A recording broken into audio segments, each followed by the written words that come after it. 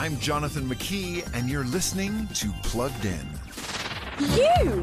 Again. What do you mean again? Did you follow me here? Are elves always so cynical? Yes, relentlessly. These are dark times.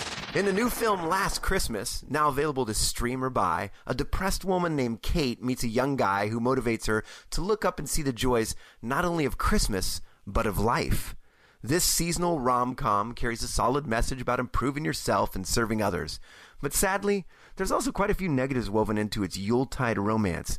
Along with the same-sex subplot and other sensual issues, there's misuses of God's name and some spiritual twists here that viewers will have to grapple with.